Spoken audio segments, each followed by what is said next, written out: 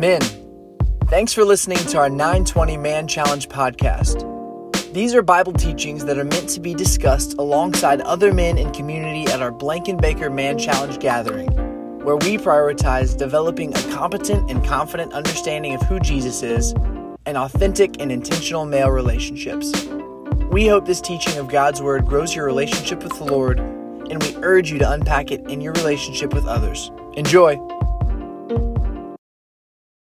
Welcome back, fellas. This is week 9 of the digital edition of Man Challenge. Whether you're joining us on Vimeo or through podcast, either way, welcome. We're glad to have you. We finished up last week in John chapter 16, so we're going to move in to 17. But before we do, again, just quickly, I'm here again with Mason Bramer and Joe Donaldson, and we're going to just be diving into the Word. We mentioned last week that one of our goals here is to develop a confident and competent understanding of who Jesus is. And so that, as always, is our goal as we go to the text. But also, we always want to emphasize intentional, authentic male relationships. So I implore you, men, unpack this word in community. Like, spend the time in the week preparing, like diving into this yourself and praying through the text. But like, come and share that with your men. Like, unpack this together. Be honest about the questions you have and what's confusing, what's clear, and it will just be so rewarding to see how the Lord will work in and through that in the form of community, because that's just kind of the way He set this up. But just quickly, we saw in chapter 16 kind of the spotlight turned for a moment, if you will, to the Holy Spirit. And Jesus told His disciples that He is soon going to go away. This is His final discourse, His final teaching to His closest disciples before He goes to the cross. And He tells them that it's better for them that He goes, because then the Comforter, the Holy Spirit, will come and will eventually dwell within them. And so we see kind of the big picture phrase is that God in us is actually even better than just God with us. So that's something we've wrestled with and walked through in chapter 16. Now as we get into 17, He's going to turn in prayer, and this is going to be the longest recorded prayer of Jesus that we have in Scripture. It's referred to often as His high priestly prayer. And this is the last thing He's going to do before He's betrayed in the garden and goes in and works towards the cross. So that's kind of our context this week. But Mason, if you will, why don't you read? We're going to be in chapter 17, just the first 8 verses this week. Read that for us and then pray, and we'll jump in. After Jesus said this, He looked toward heaven and prayed, "Father, the hour has come. Glorify your Son, that your Son may glorify you. For you granted Him authority over all people, that He might give eternal life to all those you have given Him. Now this is eternal life, that they know you, the only true God, and Jesus Christ, whom you have sent. I have brought you glory on earth by finishing the work you gave me to do, and now, Father, glorify me in your presence with the glory I had with you before the world began. I have revealed you to those whom you gave me out of the world. They were yours, you gave them to me, and they have obeyed your word. Now they know that everything you have given me comes from you, for I gave them the words you gave me, and they accepted them. They knew with certainty that I came from you, and they believed that you sent me." Father, as we pray about the prayer of your Son, Lord, would you help us know you? Would you help us understand why Jesus prayed these things when He did, and what that means for us today in terms of who you are and who we are in light of that? Would you help us understand you and know you as a Father? Help us perceive the glory that comes with that reality. Help us trust and love you for not what you can do for us, but for who you are. And so as we study that today, just give us an adoration. God, for those of us who believe, grow us in our belief. For those of us who are questioning, are wondering, are curious, help us understand, but not to lean on our understanding, but to give us a comprehension that moves us to faith and trust in you. It's in Jesus' name that we pray all these things. Amen. Amen. So fellas, let's just dive right into the text. Chapter 17, if you were at all like me, as Mason read through that, there seems to be this one reoccurring word that comes up over and over and over, and to one extent or another, it's the word glory. If you look back at the text with me, Father, the hour has come, glorify the Son, that he may glorify you. I have glorified you on this earth, and now, Father, glorify me in your own presence with the glory that I had with you. Like glory, glory, glory, glory. This seems to be an important word to John as he writes this 5 times in the first 5 verses. And really, if you've been hanging with John right in the beginning, the opening of John chapter 1, he kind of lays out Jesus as the Word of God. And then if you jump down to verse 14, it says that the Word became flesh and dwelt among us, and we have seen his glory, glory as of the only Son from the Father, full of grace and truth. So there seems to be this theme that John is trying to convey to us, the readers, of the importance of the glory of God. So Mason, I would ask, simply, what is the glory of God, and why does this seem to be so important to John to convey this to his readers and listeners? Yeah, I think that's a hard thing to answer, in part because we don't see it in its fullness yet. I think the day that we see it in its fullness, us as believers who see the unapprehended glory of God are going to be able to better explain it then, right? So there's my cop-out for not giving you guys a great answer. But if you're a table leader, in your table leader guide, or in the participant email, we drop the participant guide.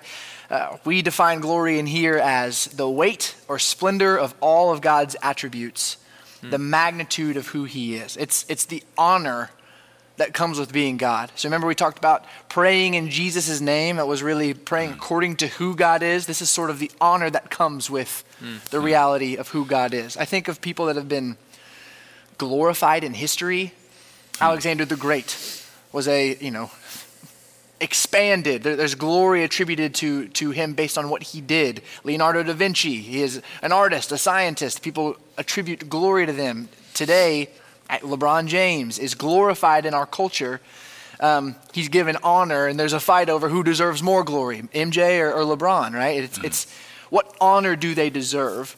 And Jesus is introducing here the honor that both he and the Father are entitled to, and not in a big word, megalomaniacal way, not in a way that is thinking, that's the only way I know how to say it. Man. Not in a way that is selfishly self-promoting, but is for our good. So we see this inextricable link of the glory of God and our eternal life in him, essentially.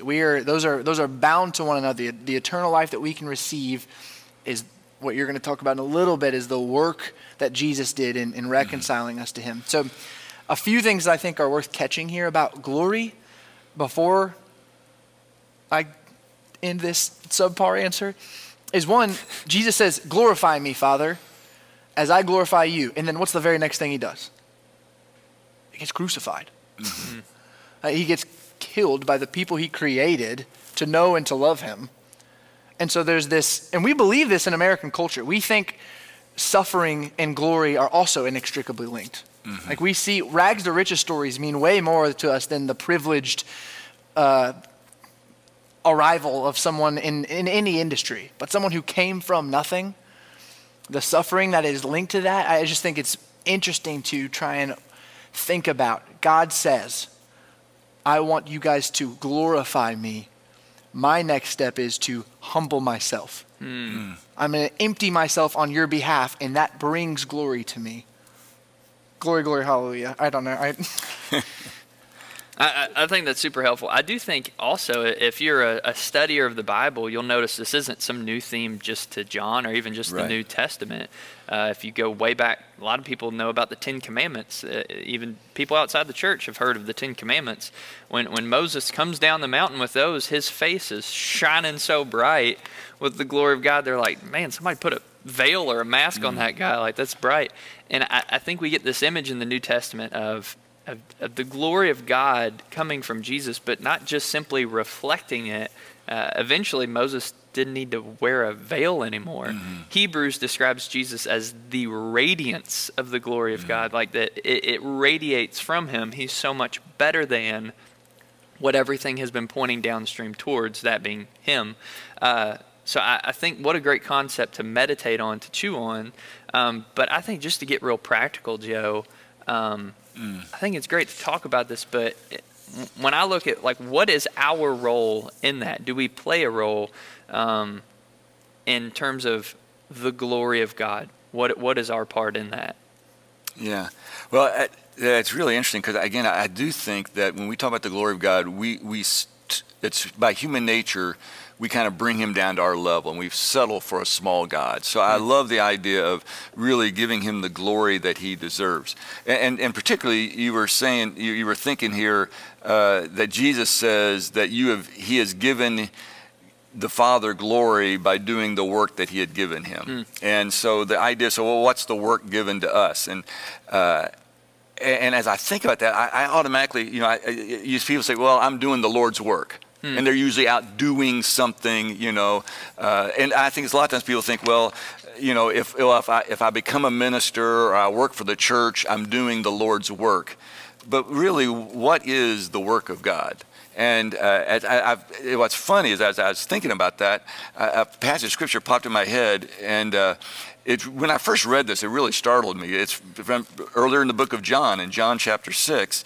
There are some people standing around, and they asked him, this is verse 28 of John chapter 6, what must we do to do the works God requires? And that seems to be a really obvious question. Any preacher would love that. What should we do next, And Jesus' answer is striking to me. Jesus answered, verse 29, the work of God is to evangelize. No, the work of God is to help the needy. No, the work of God it says the work of God is this, to believe in the one he has sent. So it's really striking to me that Jesus said, really, the ultimate work that you need to do is simply believe in me. Now, that's not the end of the story, because if we truly believe in him, then what will we do?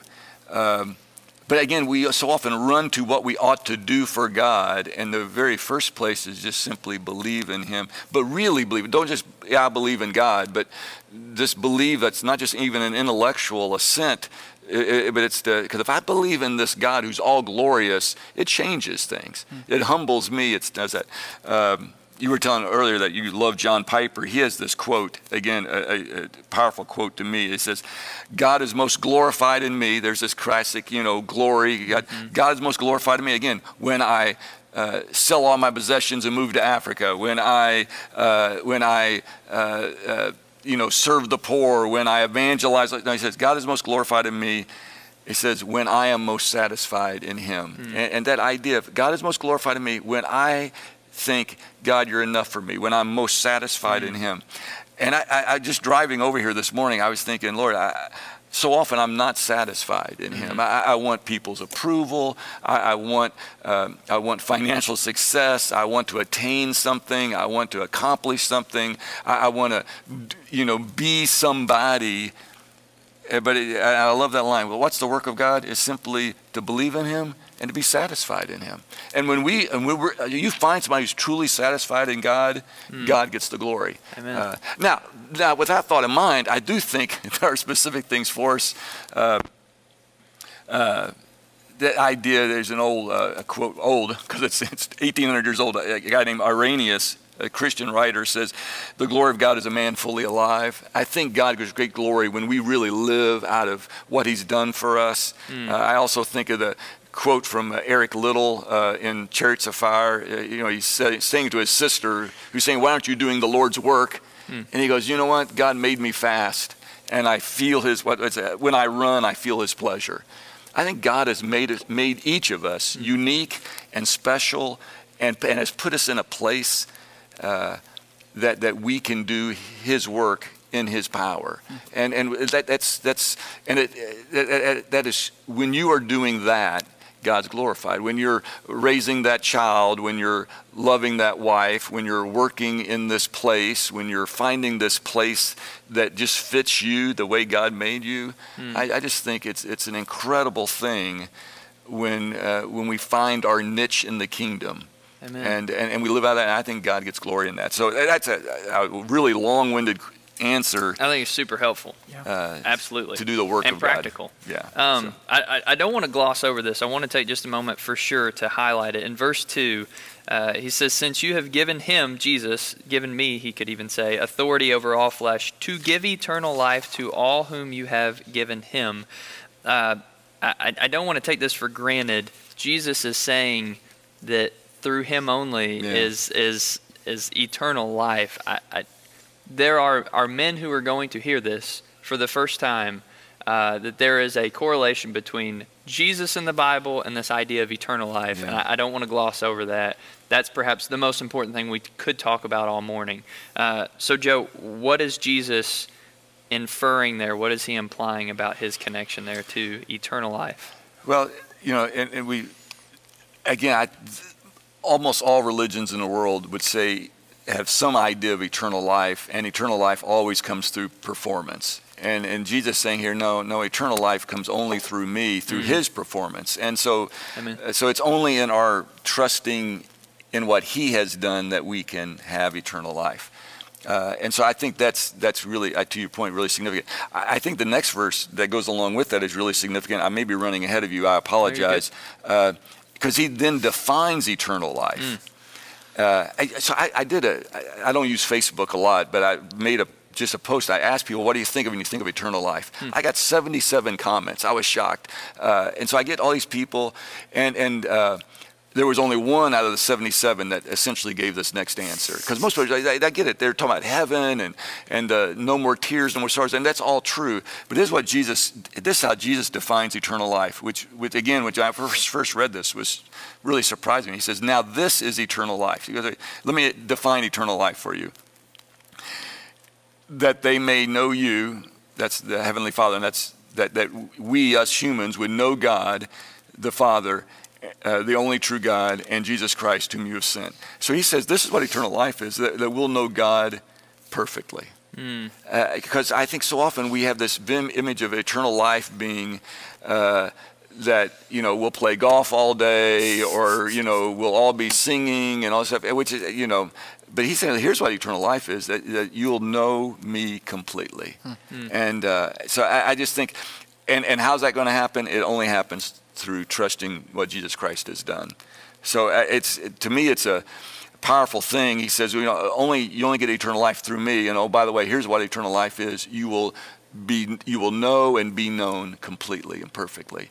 What a promise. Yeah. And John would say, and as one other person put this in the Facebook, John would agree with them and say, oh, and it starts now. Now, we don't know him fully now, but we can know God now, which again, they didn't have any sense of that. God was distant, and you had to go through the mediator, and you still really didn't have a relationship with him. And Jesus says, oh, no. Yeah, eternal life doesn't start after we die. Exactly. It is not exclusively chronological, though it is. Yes. The longevity matters, but it is in abundance, what he says. Sure. So we can't know him fully now, but we can know God, which is but again, Jesus said, but you're only going to know him through me. And Joe, you mentioned that of all the religions out there, so many have that idea of an eternal life, but Christianity is very different. Jesus says, I am the only way. And in a number of ways, he has said that throughout John, that he is the door, he is the only way. But another way that I would say that we could say that Christianity is set apart fundamentally is how God himself has revealed himself to us relationally. And just look at how Jesus opens his prayer. Again, this is the last thing he does before he goes into the worst beating and execution in the history of man. But he opens with Father. And we mentioned this last week. And so now we've got a little more time to unpack it. But it's not just that we get to know God, but that he has revealed himself as a father to us. A really helpful book that I'm a big fan of, and it came at just the right time in my life, you could say, was by an Anglican named J.I. Packer. And just a short version of what that quote says was, you can sum up the whole of New Testament religion if you describe it as the knowledge of God as one's Holy Father. And he goes on to say that Father is the Christian name for God. and that our understanding of Christianity cannot be better than our grasp of the doctrine, the idea of adoption. Paul sits in this pretty long-windedly in Romans chapter 8, that the idea that we are adopted as sons, and not just our own identity as sons, but also God's identity as Father, revealing that to us, is incredibly important and just landscape shaking of the New Testament theology that we find. And I would say it carries huge impact on how we pray. Mason, can you maybe talk a little bit about how identifying God as Father, ourselves as adopted sons, how that influences how we pray, how we talk to him, how we approach him? Yeah. I think starting with the fact that when we talk about who God is, if we are like to label, if we're given titles or characteristics, I think Father would be one of them. But what Jesus makes clear here is that that is preeminent. And so John 17:24, we'll talk about it in a couple of weeks, but Jesus says, before the world was created, Father, you were loving me. And so before God is creator, which he is Father. Before God is ruler, he is Father. And so that means that he's creating, he's ruling, he's guiding out of fatherhood. And it does not shift the way that you perceive the God of the universe. He didn't create a world to see how things would crumble. He created out of paternal love. I just spent this last week redoing a bathroom in our home with my dad. And I think about, like, I would not have done that with another random man in his 50s. The relationship there is allows me, and my dad is, I've got a wonderful earthly father. He is kind to me. He is patient. He is helpful. I mean, I'm terrible at this stuff, man. I learned how to use a saw for the first time in my life. And you could blame my dad for that, or you could say he's a good dad for teaching me at 27. But the relationship there comes out of fatherhood. So when I pray, I'm praying to a God who creates, rules, protects, provides, disciplines, loves as a father. And that should prayerfully on our end, praying for you and for me, that should change the way we approach him. Sam knows that I quote this a lot, but my favorite man, Tim Keller, talks about the access we have to God as a father. He says, the only person who dares wake up a king at 3 a.m. for a glass of water is a child. And we have that kind of access. Amen. Yeah. And the tough part is, fellas, is some of us have earthly fathers who have distorted that perspective. But what God our Father is inviting you to is for that to be redeemed, to see what it means to have a true, all-powerful, because what do you think about as your dad growing up? He knows everything, he can do everything, he's in charge, he's the rules, right? I mean, a lot of those things that we just kind of stereotype into dad. But our heavenly Father is the perfect version of that. He is flawless, and he's inviting you to sonship. So that's got to change, I would say, ultimately, the posture of prayer. I'm a humble, grateful son. Not a fearful, well, you're fearful in certain ways, but in awe, not in horror. Does that make sense? Yeah, and I would say, fellas, if this is a new concept to you, sit in that. Like maybe even unpack that with your guys and share that like maybe your earthly father, maybe that affects how you are able to see and appreciate God as Father. Sit in that. Talk about that, explore that, because he can redeem that and use that and show you what a true, perfect, loving Father really is. And it will take your relationship with him to the place that it's meant to be, we could say. A question in my mind that flows out of this that kind of has been this reoccurring thing as we have almost, it would seem, if track with me on this. A couple weeks ago, we really focused on the Holy Spirit. Last week, we really kind of focused on Jesus as our mediator. We talked about how he is as a teacher. This week, we really are kind of focusing in on the Father. This wasn't intentional. We're just kind of hanging with the text. It has led to some confusion, at least at my group of guys, as to like when we pray, who do we talk to? And so, Joe, I'm going to throw this at you, and it's not meant to be a trap. But like keeping in line with what you've shared and how we identify God and how that changes our willingness and readiness to approach him. there seems to be some confusion. Like, do we pray to Right. Father like Jesus does, or should we pray to Jesus because he's our mediator? Should we pray to the Holy Spirit? Who dwells within us. Right, right. Yeah. Like, functionally, what do we do with this? Who do we pray to? Right. So I'll have to say, I mean, I grew up in the church, and that would have been a silly question to me growing up in the church, because you always prayed to God the Father. That's just kind of, and you at the end you would say you're praying in Jesus' name. But in my mind, when I was praying, I always had an understanding. I was in my mind's eye, I was praying to God the Father, and I do think. Well, I'll just share a story with that. When I was a high school junior or senior, I went with a friend down to UK's campus to a campus ministry thing. And afterwards, they went out to eat pizza, and the campus ministry guy, the cool guy leading the campus ministry, prayed before the meal, and he prayed to Jesus. And he was just talking to Jesus, and it rocked my world. I had never heard anybody pray to Jesus, and I didn't know if he was a heretic or if I was, but something was wrong, because, I mean, he was praying in a way that I just didn't know what to do with it, because he was praying to Jesus, not just praying in Jesus' name. He was praying to Jesus, and I didn't. But it was really helpful, because I thought, hold on, what, you know?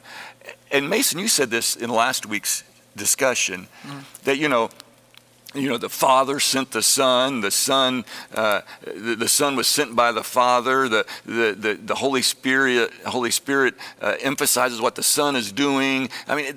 So I think the mistake is thinking that we have to choose one. And again, in our own understanding, we have three different gods. And he goes, no, I'm not three different, I'm three in one. And we try to explain it in different ways. The beauty is, I think one of the mistakes we make is emphasizing one over the other. And, it'd be like emphasizing that my wife is a mother. Well, she is. We have two children, but that's not all that she is. Or just emphasizing that she's my wife and forgetting that she's a mother, or that she's a daughter because her mother lives with us. And she's all those things. And if I'm going to truly know my wife, I need to know all of her. So do we pray to the Father, Son, and Holy Spirit? I would say yes. And be comfortable within that. I do think, and Mason was just talking about that, I've come to believe that my understanding of God, how I view him, is incredibly significant in how I live my life, more than I ever comprehended. This year I've come to realize that I love my dad, my physical, earthly dad, but he's a little distant, a little aloof. He doesn't share very much. And I realized that I had kind of created God the Father in his image. And so I know God loves me. I know he cares for me. And if I need him, he'll come and help me. But on a day-to-day basis, he's way out there. And and that's my dad physically. That's not my heavenly Father. And so I just think how we view God is really, and as you said, just to sit with that some and ponder that and share with the other guys in your group would be a great thing. How do I really view God? I think that's super helpful. If I can add really quickly, practically to praying to God, one is Joe's answer is also biblical, right? Acts 7, Stephen prays to Jesus. I think the reality there is, are we praying to that person of the Godhead according to who they are, right? Like, Jesus, thank you for dying for my sins. Yes, yeah. Father, thank you for sending him. Yeah. Spirit, thank you for revealing him to me. Yeah, and for Spirit, dwelling in me. Yes, for dwelling in me. Spirit, guide me as I go into this meeting. Right? Simple prayers like that. There's beauty and wonder in on your knees prayer for hours at a time, but there's also beauty and wonder of getting in my car. I've got 6 minutes. Spirit, I'm anxious today. I'm mad right now. God, help me see, and praying to, according to who God is. God, you're patient and kind. Spirit, help me see his patience and kindness and live out of that, right? That kind of simple, practical, succinct way of pray to who does what, right? Within the triune. I think also there's just this underlying tone that, like, again, in the context, this is the last thing Jesus models for us behavior-wise before he goes into the hardest thing he faces. Is that I think this screams to us the importance, the necessity of prayer. There is a Scottish minister. I really wanted to try to say this in a Scottish accent, but I'm from Bullock County, so that would just be so bad. His name's Robert Murray McShay, and there's a quote from him that says, "What a man is on his knees before God, that he is and nothing more." we've talked a lot about humility over the past week or so, and how understanding who God is and what that does to us, and puts us in a state of humility before Him, acknowledging who He is. And I think just to reiterate, Jesus models for us the necessity, the priority of prayer. But yeah, let's keep chugging in the text. So let's jump down to verse 5. Which it says, "And now, Father, glorify me in your own presence with the glory that I had with you before the world began." So we're going to talk for a moment, and I would love to hear from both of you all. This may start a little bit as a heady conversation, but I think there are a lot of men who grew up in traditions that maybe appreciated the creeds that some of us don't. Maybe you grew up reciting the Apostles' Creed or the Nicene Creed. And so there's phrases and titles and truths that are just wired in you, and you don't even know where they came from. I know that's true of me. But one of those truths is that Jesus is the eternally begotten Son of God. And again, in verse 5, "Father, glorify me in your own presence with the glory that I had with you before the world existed." So before anything was created, Jesus was there. John opens his gospel screaming this point. And so I would just love to dive into, for a few moments, why that's important. Why that is, if we want to develop a confident and competent understanding of the Jesus of the Bible, this clearly seems to be something that sets him apart from others. So why is it important to understand that Jesus is not a created being, but he is the eternally begotten, we could say, Son of God? Either one of you all can jump in on that. Go ahead, Joe. No, you go ahead. Okay. I'd say it reveals his divinity. It shows him as God. And it's right before he goes and physically dies, which shows us humanity. Correct. Yeah. Yeah, sure. I think this kind of helps me see that we talked about Jesus as mediator last week, but when we see, he lived a perfect life, we can almost think like, okay, out of the 48 trillion people who have lived, one guy got it right and is going to God and being like, hey, Mason's not that bad. But in reality, he was there at the beginning. In John 1, he was a part of creation. And it says creation came through him. God created, the Father created there through Jesus. And so it shows that he is not a secondary subordinate part, but that he is God, one of the three persons of the Godhead. Yeah. I'm good with that. Yeah. Well, just going along with that, Mason, because there are some religions that acknowledge that Jesus was a man, a good man, a prophet, but they don't place him as God himself. And it's interesting, even the apostles here, you just mentioned about John, and John 1 says this. Well, John himself right now, they would say, yeah, we believe that you came from God, but they're not to the point yet of saying you are God. And so it's not even just that he came from God. No, you are God. And so even as they're tracking through this, we believe you came from God, but they're still not quite there. And I think that's where many of us are. We believe different things, but can we get to that place of truly his glory is that he is God himself, and yet he has also came and lived among us. And so that is, I do think we have to, that's one of those unnegotiables, is that Jesus Christ is God himself. Not just sent from God, but he is God himself. Amen. And that elevates what he does. Yes. Right? Philippians 2, the God of the universe emptied himself, became a servant and we quote this too much, but it's a picture of him setting his glory aside in order that we might know him and live with him. And so I think it just raises the honor he's deserving of. Absolutely. By helping us see him as a God who became man, who became a servant, who died to even death on a cross. And that is the picture of love. Yeah. Like we say we love baseball games, but like that he would lay that aside, put on flesh, and not just humble himself to death, but death on the cross. Yeah.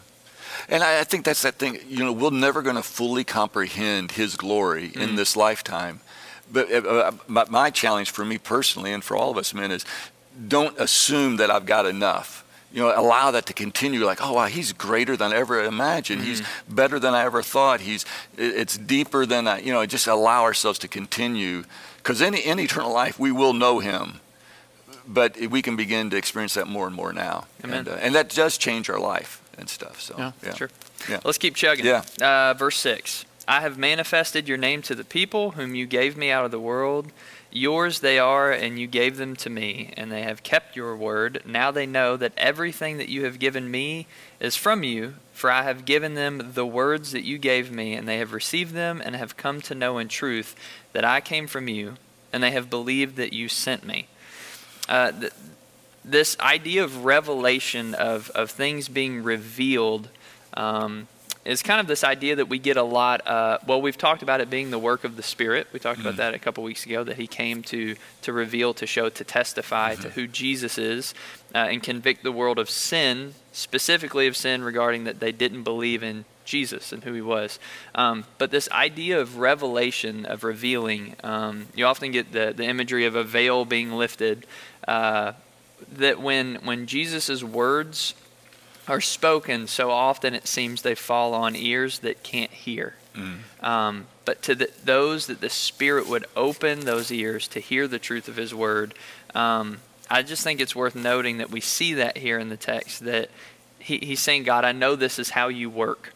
And I think when we get an image of how God works, I think it's worth noting, because it helps us to reflect and to see where, like you had mentioned, Joe, that prior we thought we had an understanding, and then the deeper we go into the well, you're like, oh man, he's so much better than that. Now I get it. And then you go deeper into the well, and it's just this endless well of living water that as we dive into who God is, we're constantly humbled by that. What I would love to hone in on is verse 8, where he says that I gave them the words that you gave me, and they have accepted them. And from that they knew with certainty that I came from you, and they believed that you sent me.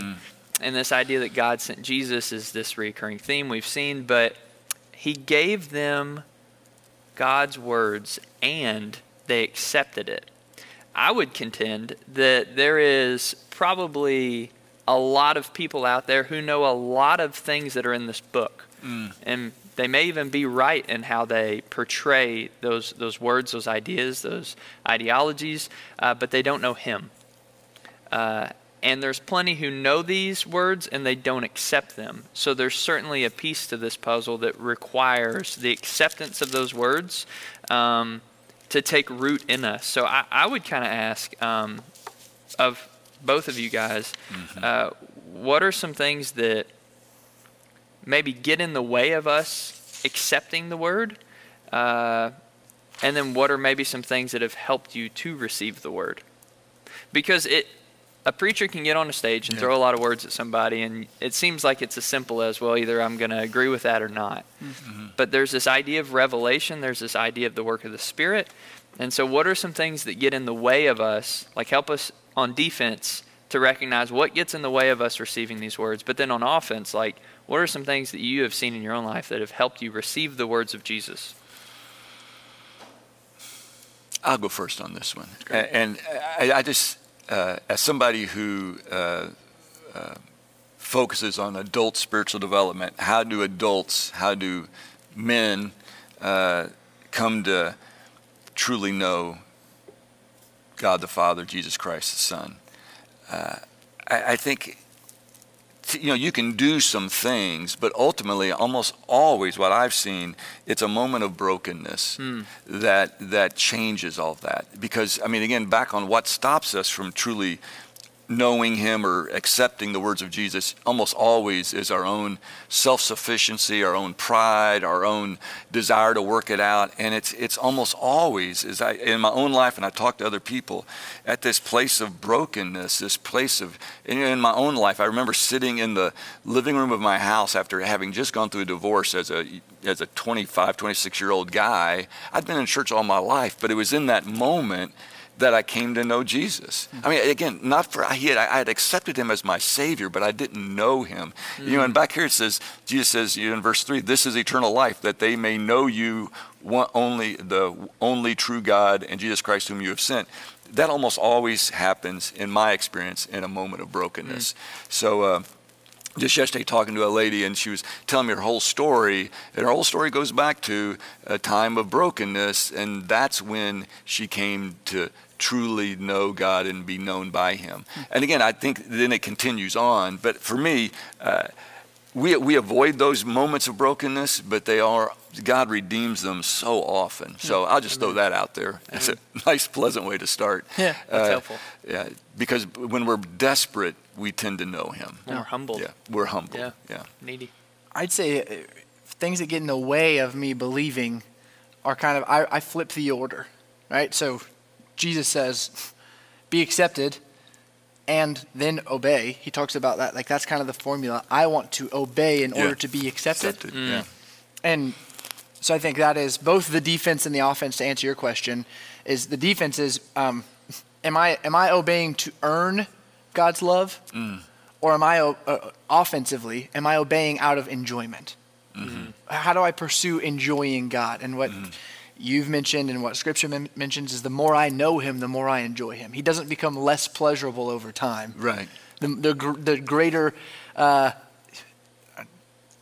into him you run, the more magnificent he seems, the better you perceive the reality and wonder of who God is. And so I would say, are you obeying to earn, or are you obeying out of enjoyment? Those are kind of the things that get in the way of my walk with him, really perceiving him for who he is. Which takes us right back to his Piper quote that God is most glorified when we are most satisfied in him. Yeah. So, fellas, we're again going to throw the questions up on the screen for you all to dive into. But Mason, do you mind, will you close us in prayer? Gladly.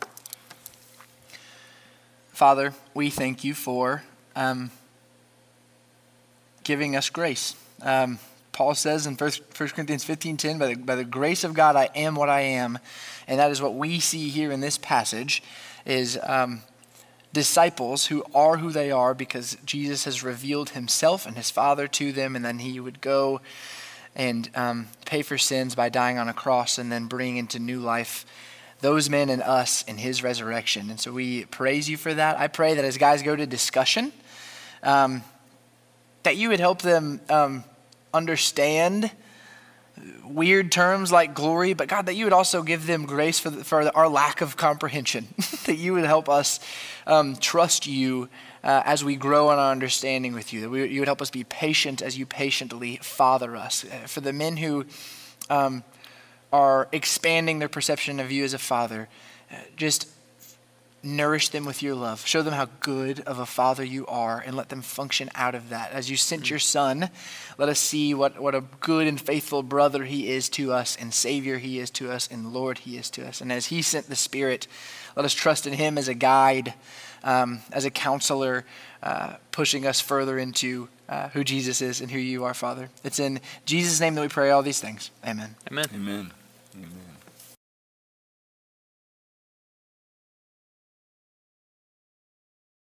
Thanks for listening to this week's Bible teaching from Man Challenge at the Blankenbaker campus of Southeast Christian Church.